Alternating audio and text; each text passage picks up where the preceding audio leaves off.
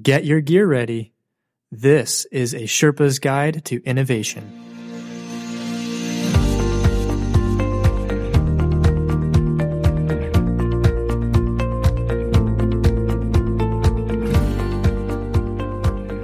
That's right. It's a Sherpa's Guide to Innovation, a podcast dedicated to guiding you along your innovation expedition.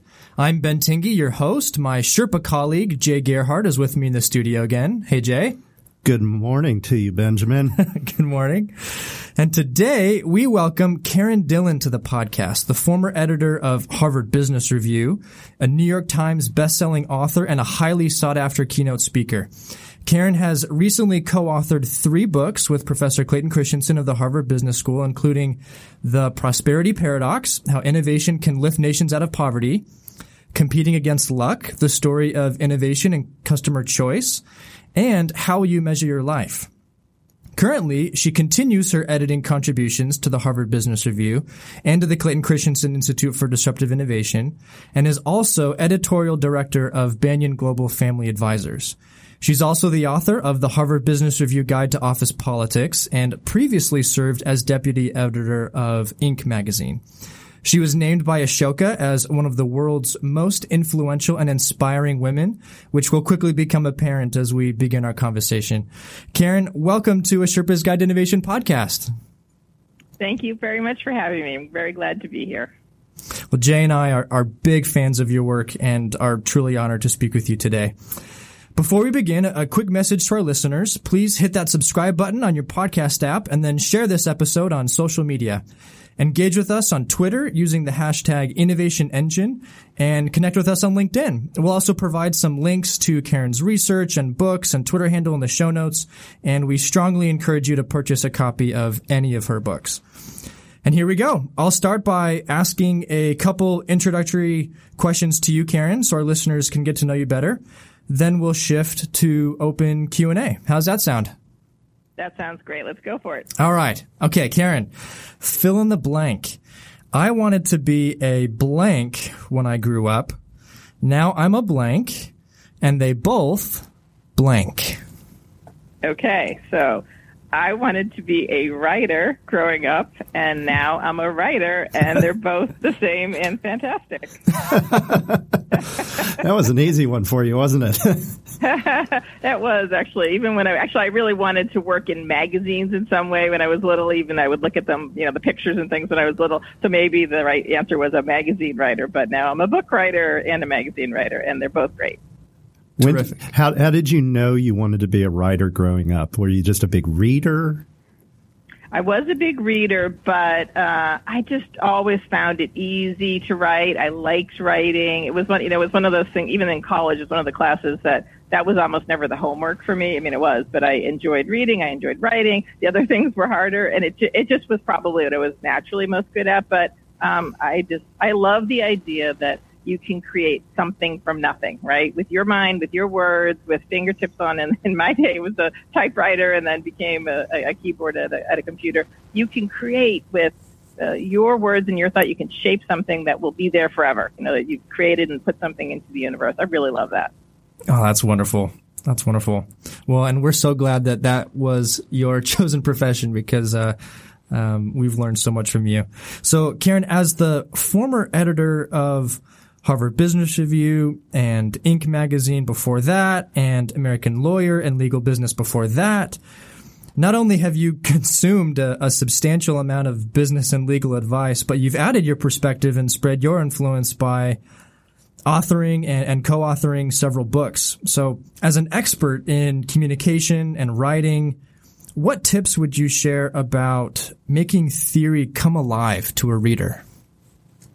So when I first started working with Clay, everything that he does is based on theory, but I learned from him really quickly that it's really important to understand what causes what and why. That's the purpose of theory, but it comes alive through stories, through anecdotes. It's so much easier for all of us to absorb and process something that might be quite complicated when we can visualize it, we can imagine it, we can relate to it.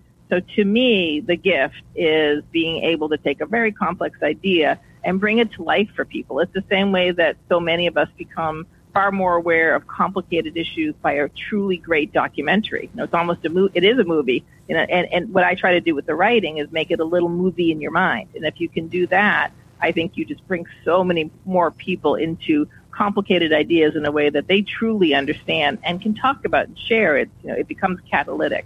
So for me, it's the foundation has to be there. It's really important. You have to know what you're trying to convey, but it blooms for people when you share it through stories or case studies.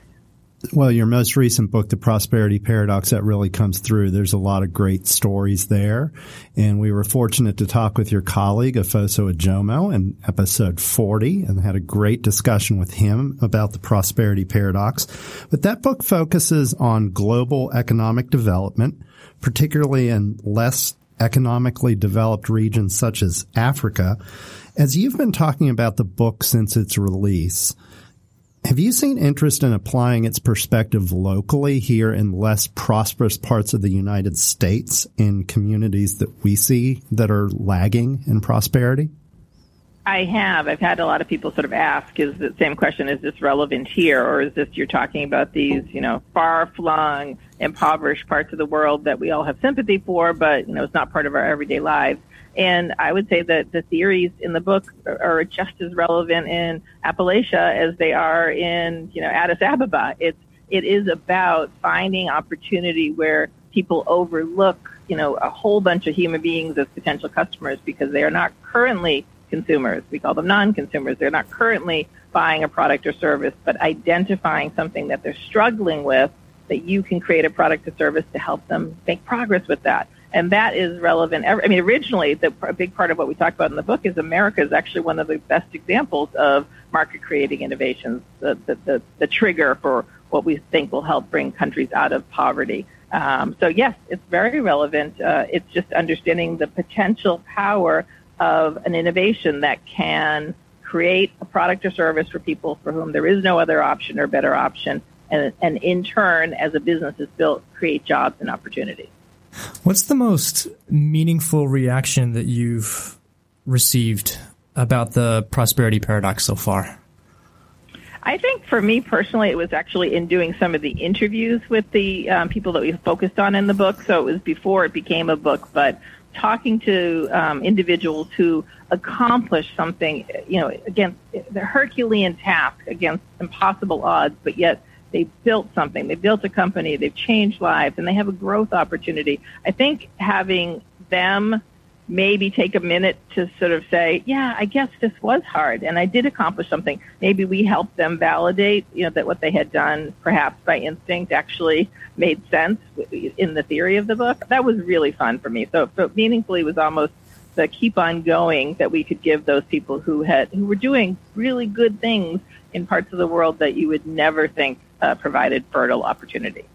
Yeah, that's really awesome. The people who provided the ingredients to the book were able to reflect on what they've done and actually understand it better through the process of working through it. You give them language for understanding what they had maybe instinctively. In some cases, they had built it on Clay's theories, but I think probably when you're so focused on building, you may think you're alone or you're against the tide in such difficult circumstances, and maybe taking a moment to realize, not only have I accomplished this, but this makes sense to the reason this is going to succeed. That was pretty gratifying to be able to talk to them about that. That's great.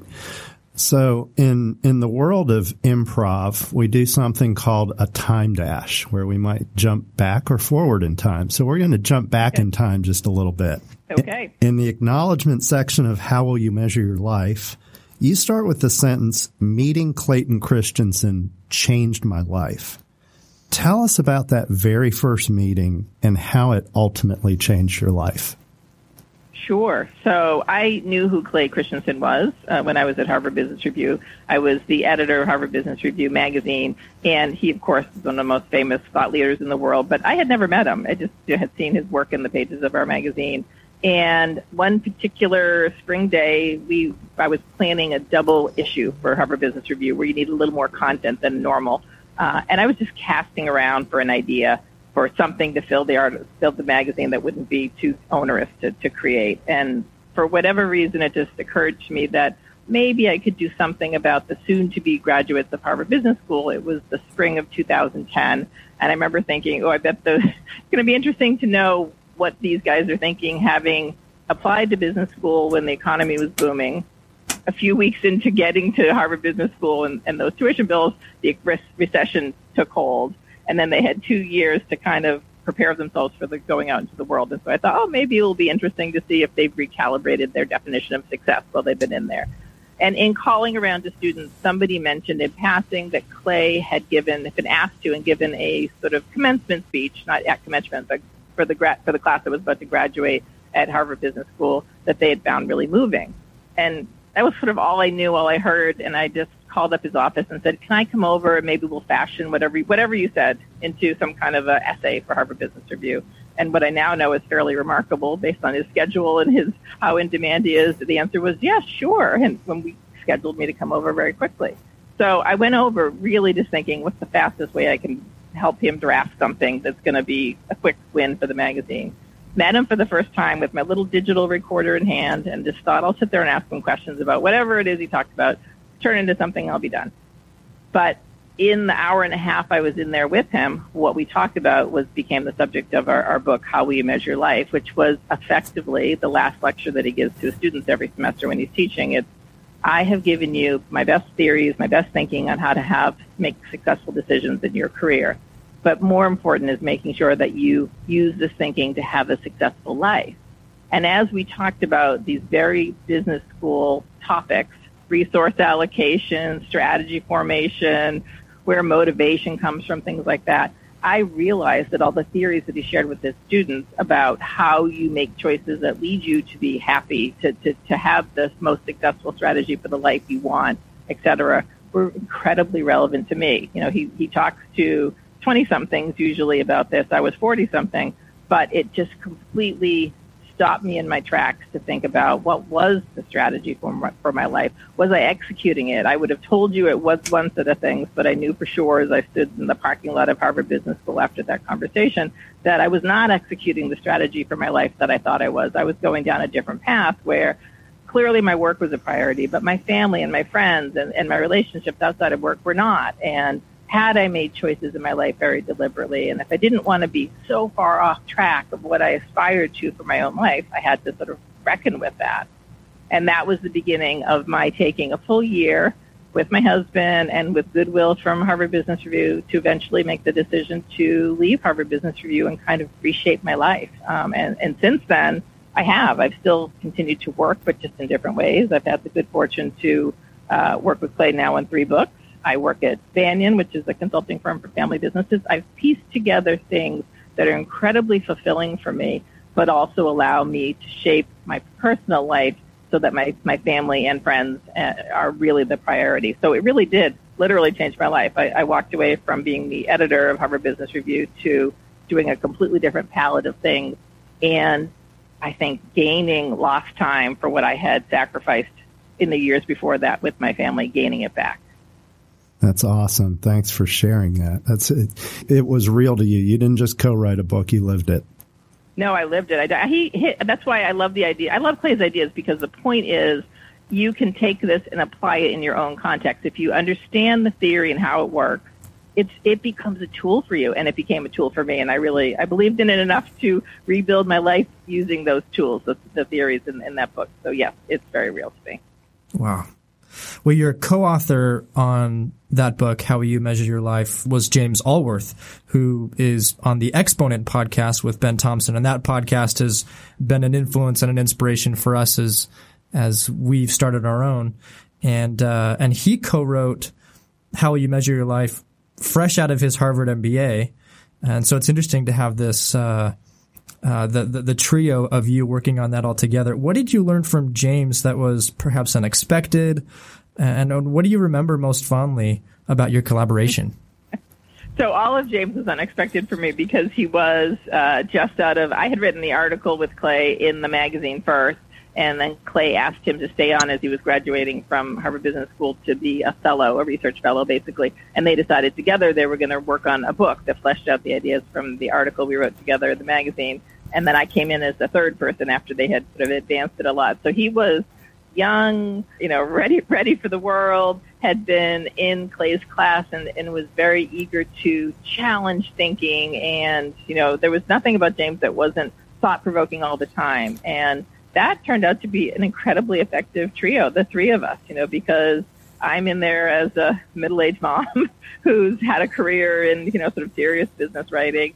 Clay's in there as the thought leader, the theory guy, but Clay likes to be challenged. He likes to see what are the anomalies of my theory? How can I make it stronger? What does it not explain? And James was trying to get his hands around and truly understand these theories and see, does it apply? When does it not apply? And so somehow the span of the three of us, and I think I said in my acknowledgments, but we literally, we spanned ages, we spanned probably politics, we spanned religious spectrum. Clay's very religious, and James is an avowed atheist, and I describe myself as somewhere in the middle. It became very potent that we could have very robust discussions to understand, apply, think about, challenge each other without it ever being disrespectful, and still collaborate and produce something that we're all really proud of. So it was a fantastic experience. James also, this is how the age gap appeared. James taught me about Dropbox and Skype and Google Docs. And so when I had moved to London, literally after leaving HBR, my husband's British, and we wanted to give our kids some time there. So I had moved to London. James and I did our work on the book almost entirely over Skype, Google Docs, and Dropbox. And I remember for the first maybe 3 or 4 weeks, I kept asking him to send me the attached. Could you send me the Dropbox file, please? And he's like, you can get it yourself, but yes, here it is. It took me a really long time to understand the concept that it was there, and I could download it just as easily as he could. But we worked together virtually, so we really did. We would structure what we were going to say. I would literally be at the keyboard while he was on Google Docs, and we talk as I was writing. I've never had that close a scrutiny of my literal typing, but it meant that we produced something together that we both felt really good, and we sort of debated and hashed things out in real time, so that when we were showing drafts to Clay or advancing the argument, we were really aligned. So it was intense and fantastic experience with someone who taught me a lot about the new tools the kids today are using that I had no idea about at the time. That's tremendous. And why I'm kind of laughing at that is that, we were just talking, we just got back from South by Southwest, and one of the very best talks that I saw was Chip Conley, who, yep, I know who he is. Yeah, I figured he probably did. And he talked about coming on to Airbnb at age 52 and mentoring Brian Chesky, and a lot about the mutual mentorship that you have. So that resonates to me because I'm of that upper age. My co-host here is more of the younger age, so we have that at work. So that's cool. And the collaboration y'all had on that book is tremendous. It's a book that's had a lot of impact on us. I know I've given it to a number of people over the last couple of years, so that is tremendous. I'm so glad. So now we'll go behind door number 2. We'll talk about your book, Competing Against Luck. That book is, the central theme is jobs to be done theory. And so I'm going to give you a 2-part question. As you've spoken with organizations about jobs to be done theory, one, have you encountered challenges with getting them to absorb the concept? And 2, maybe what's been an instance that has made you really proud of getting the word out on this theory? Sure. So a challenge, I think the idea of jobs to be done sounds sort of deceptively simple, right? Just identify the job to be done. Our definition is what progress are people trying to make in particular circumstances. I think what organizations can make the mistake of doing is kind of come up with their own answer. Like imagine the answer. I like to say you can't fall in love with your solution. You have to fall in love with the job. And falling in love with the job, like falling in love with any human being, is this constant discovery, constant refinement, constant improvements in your understanding. And the job may shift, just like a person may grow and change. So I think it's all too easy to default to, okay, we want to be the leading blah, blah, blah. And you come up with your own sense from sitting in your own office, away from real users, and you sort of lose in the iterations and the excitement internally. You lose real connection with what genuine struggle is that people are trying to solve. I think that's easy. I've spoken to a lot of organizations where they announced, not a lot, some have said they've announced, here's what our job to be done is, And to me, it doesn't sound like rich enough at all. If you've got too simple a thing and somebody declared it from on high, you haven't given me a sense of the context of it. What are the emotional pieces of that? What are the social pieces of that? You need to have all the dimensions of what someone is struggling with to design the right solution for it. So I think people may think because it sounds like a simple concept, it's simple. I think you have to do real work and be a student of the job to deeply understand it and continue to innovate and improve that innovation for the job to be done. That is great. That is a great point. Is there a specific instance where you've talked with a group or an organization that you're like, wow, I really helped them get it? I actually spoke to an organization of, I think I'm going to say it was the Ernst & Young Entrepreneurs of the Year gathering. And they were here in Boston. They actually had their event at Harvard University. They're mostly entrepreneurs from around different parts of the world, I think in particular Ireland, I remember. And after I spoke about it, somebody got up and said, that just rocked my world. Not because, none of these things had occurred to me, but because it made them understand that even as an entrepreneur in a smaller organization, they had the ability to continue to, if they understood their job to be done better than their competitors, that leveled the playing field for them. And I don't have to be the best, most expensive, the most, bells and whistles on my product or service if I'm better at the emotional part of the job to be done, if I'm better at the social part of the job to be done. There's a lot of room for me to be the best, even if I'm not the biggest. And I felt like it was sort of great to see a group of already successful entrepreneurs feel empowered by the idea as opposed to feeling cowed by what the competition could easily do once they had identified the opportunity. It's really easy to feel intimidated by resources coming in, but so many resources get spent on the wrong things, not truly related to the job to be done. They overdevelop the parts that seem cool to them internally and neglect the things that customers really want to solve their problem or their job to be done. So I like it when there's sort of a light bulb moment, and I think for entrepreneurs in particular, it's a great leveling. Yes, we can compete. If we're better at this, then we can be better at this because I think we do understand our customers better than other people do. So it's a start to hopefully them continuing to grow and seeing opportunity. Yeah, that's great. It's almost like that light bulb goes off and all of a sudden I've got the unfair advantage if I understand that job and my competitor doesn't have it. My understanding is competitive advantage, and you don't have it, and I know I do, and I can build on that. Yeah. Well, as part of your work with competing against luck, you obviously spent a lot of time with a great teacher and friend of ours, Bob Mesta, who's been on this show, so folks have heard him. What was it like to spend time with Bob, and what are some learnings that you took away from him that just totally stick with you to this day? Oh, so many things. I think Bob's a genius. I really do. I think he sees things, pattern recognition. His insights are special and unique. I think the problem is there aren't enough Bobs in the world to go around to do great job to be done sort of work. But I was actually interviewed by Bob a couple times in the classic Bob job to be done interview. And so even though I knew what the job to be done process is like and what you're looking for, by the end of the first one he did on me, I was sort of weeping with his recognition that he had come out. He had understood something that I hadn't even articulated for myself. He interviewed me some years ago about my decision to buy an Amazon Echo. But it was just being the beta. We were one of the prime customers who got offered it. And I got it at Christmas time.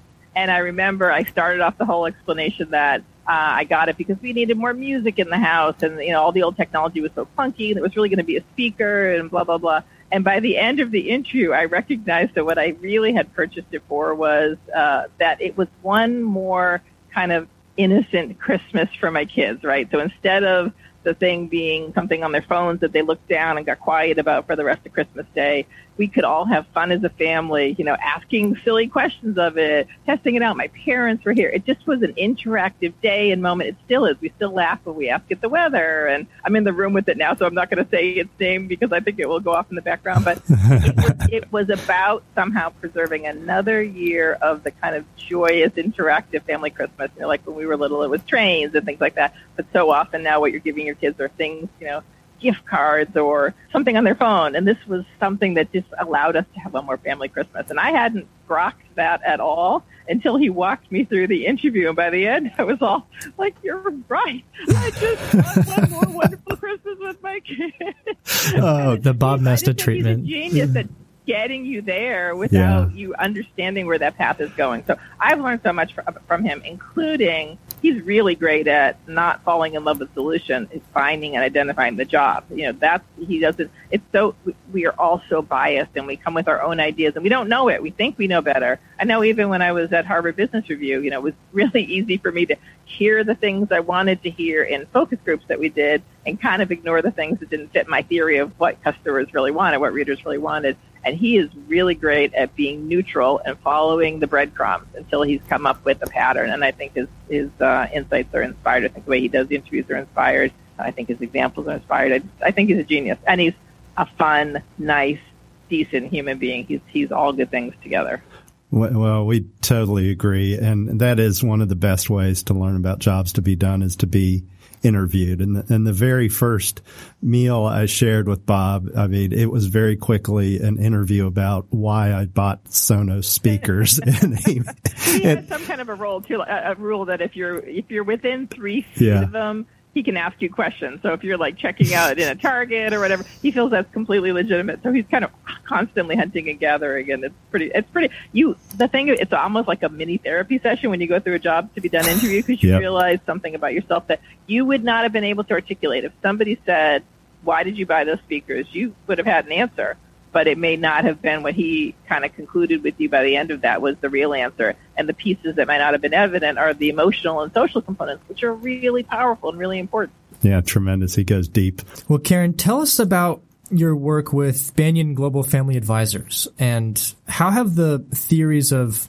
market creating innovations or disruptive innovation theory helped you in that work?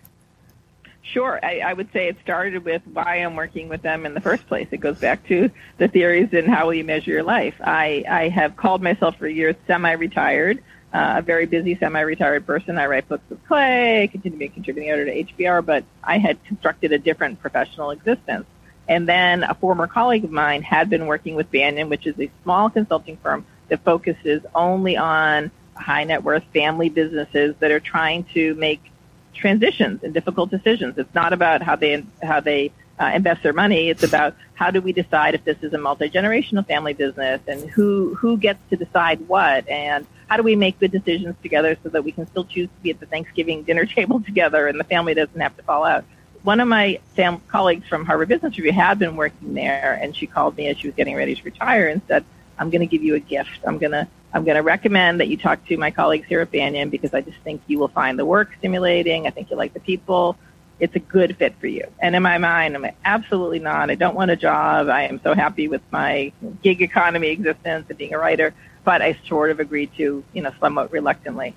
And then when I met people who are now my colleagues from Banyan and the work that they do, it just checked all of the boxes that we talked about in how we measure your life, on how you make sure your work has meaning for you and grows you and stretches you and challenges you. It was new learning for me at my age and stage of life. I was working with people who would respect me and value me, and the mission I thought was appealing and exciting. So I I ended up choosing to work at Banyan because it for me was an unexpected growth opportunity at this later stage of my life. So it was true to the work we had written about and measure about how you make good choices about your career. And sometimes your strategy needs to be deliberate, and sometimes it needs to be emergent. And in this case, it was emergent that I would be able to juggle this with my other work, and it's been really happy. So I'm there really because of living proof of one of the theories we talked about in the book, How We Measure Your Life.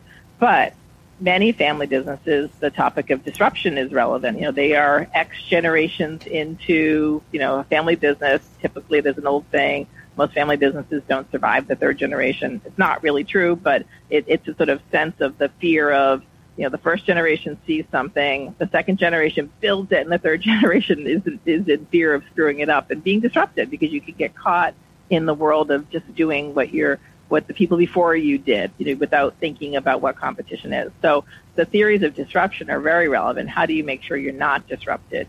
Theories of jobs to be done, equally relevant. How do we make sure we know our customers better than anyone else? We understand the jobs to be done, and we're continually improving to meet that.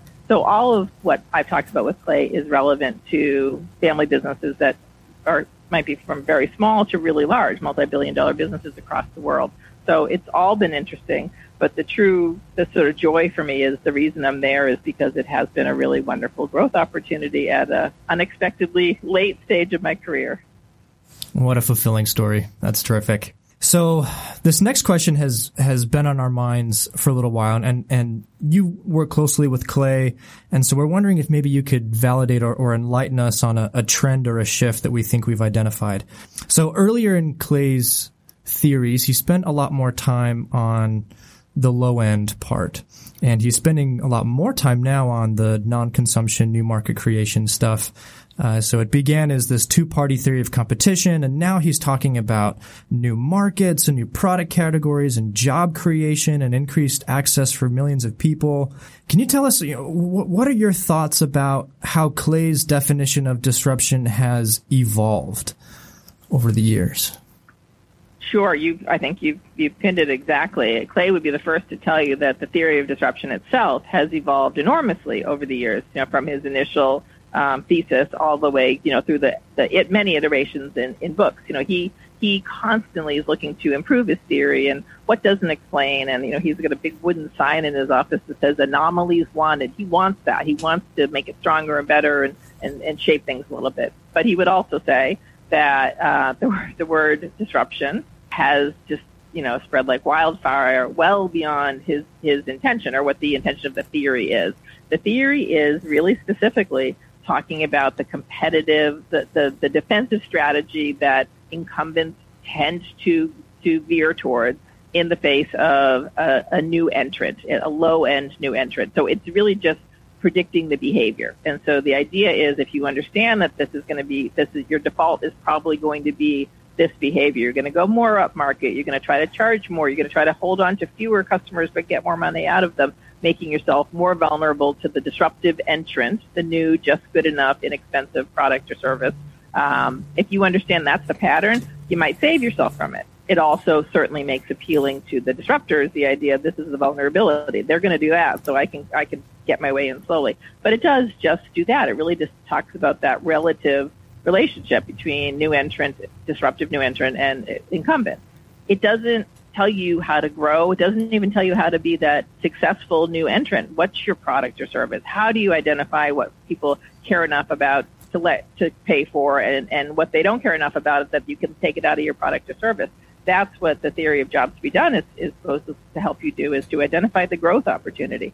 So with the theory of disruption, Clay has increasingly wanted to share theories of growth. And so the competing against luck was intended to do that. How do you know what the successful thing is going to be, whether you're disrupting or just wanting to be stronger or better in your existing market or create new markets?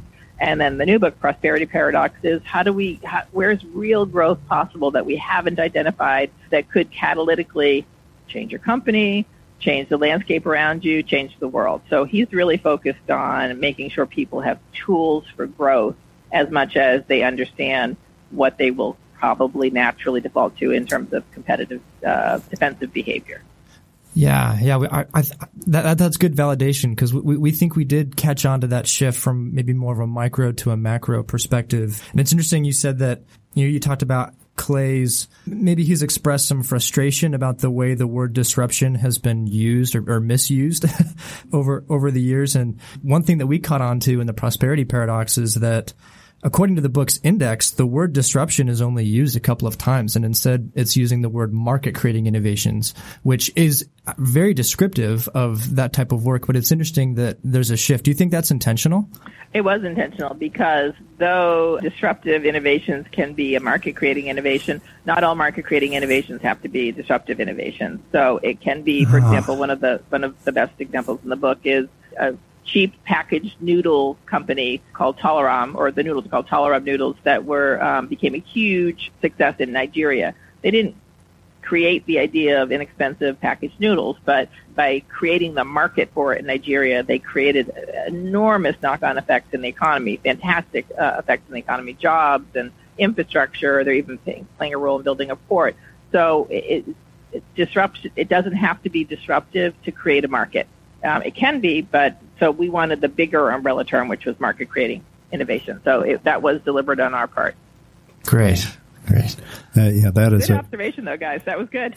You picked it up correctly. Good. It's one of Clay's pet peeves that he sees the word disruption used to just mean any kind of ambitious startup. Yeah. And, we applaud ambitious startups, but they're not always disruptive, and it's watered down the meaning. It's turned. I mean, I know I was watching I think it's Showtime show Silicon Valley. And there was a conference where on this TV show where it's a sort of parody of Silicon Valley, where the crowd starts chanting, disrupt. I'm like, all right, that has jumped the shark. That the fact that it's now a kind of parody on a comedy show about using the word shows it's lost the theoretical underpinnings, which are important and serious. It's not that he's walking away from it. It's just that he would like it to be used properly. Right. But we can also have a good conversation about growth, which uses new language. Yeah, we share that frustration. We sometimes refer to disruption with a lowercase d or disruption with a capital D, and they're different. That is a good way to do it, because it's part of the language, and we don't begrudge that. It's more he would like his theory to be used properly in different conversations to say, ambition in startups is good. We applaud it. It's just not always going to be technically disruptive. Yeah. So to close things out, you've co-authored 3 books with Clay. How has your approach to writing with Clay evolved? And are there any surprising or even humorous anecdotes you can share with us about that process?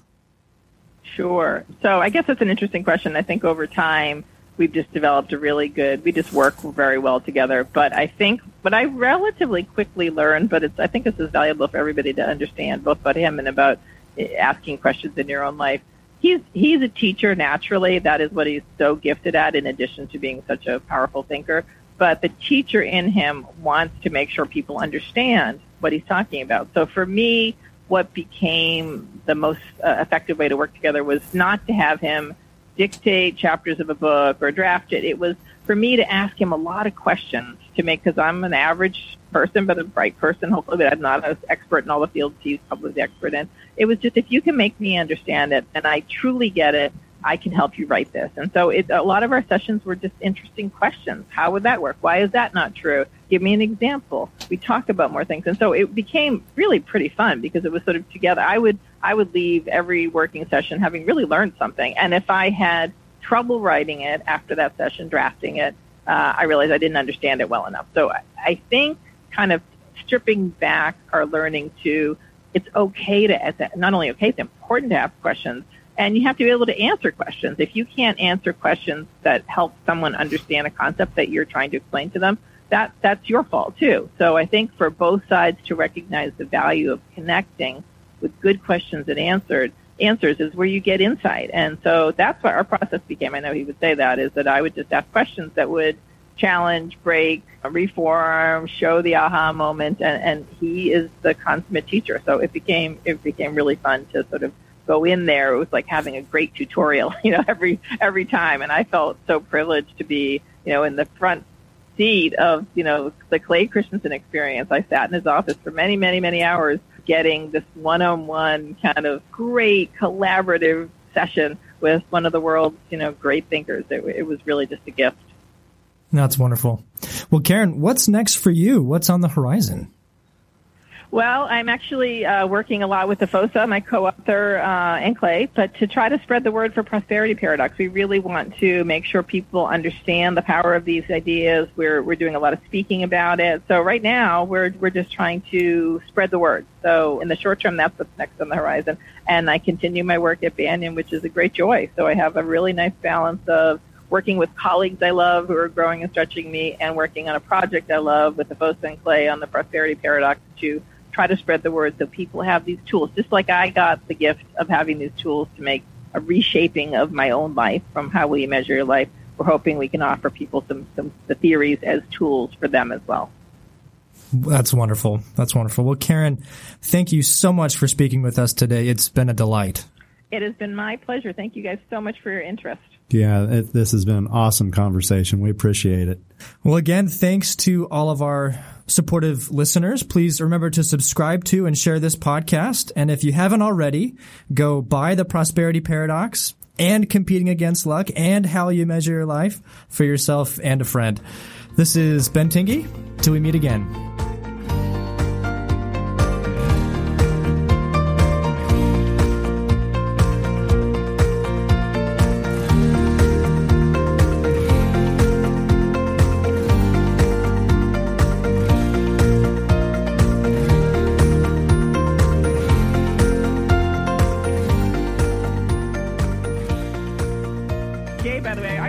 This in the thing, but you were one of the stories I use about the job to be done of Twitter, right? Because you and I have never met in person. You and I have connected over Twitter in a really meaningful way. I told Twitter the story. I think I told you that for me, it's one of those jobs to be done that who knew that was what Twitter could do. But that's one of the really cool things that came out of Job to be Done is like you can make truly meaningful personal and professional connections because you share something like this. And that's one of my favorite things. So I'm delighted to be able to be on your podcast because you're one of my favorite things that came out of the past, X years of working on projects. Oh, that's terrific to hear. That's Jay's turning red.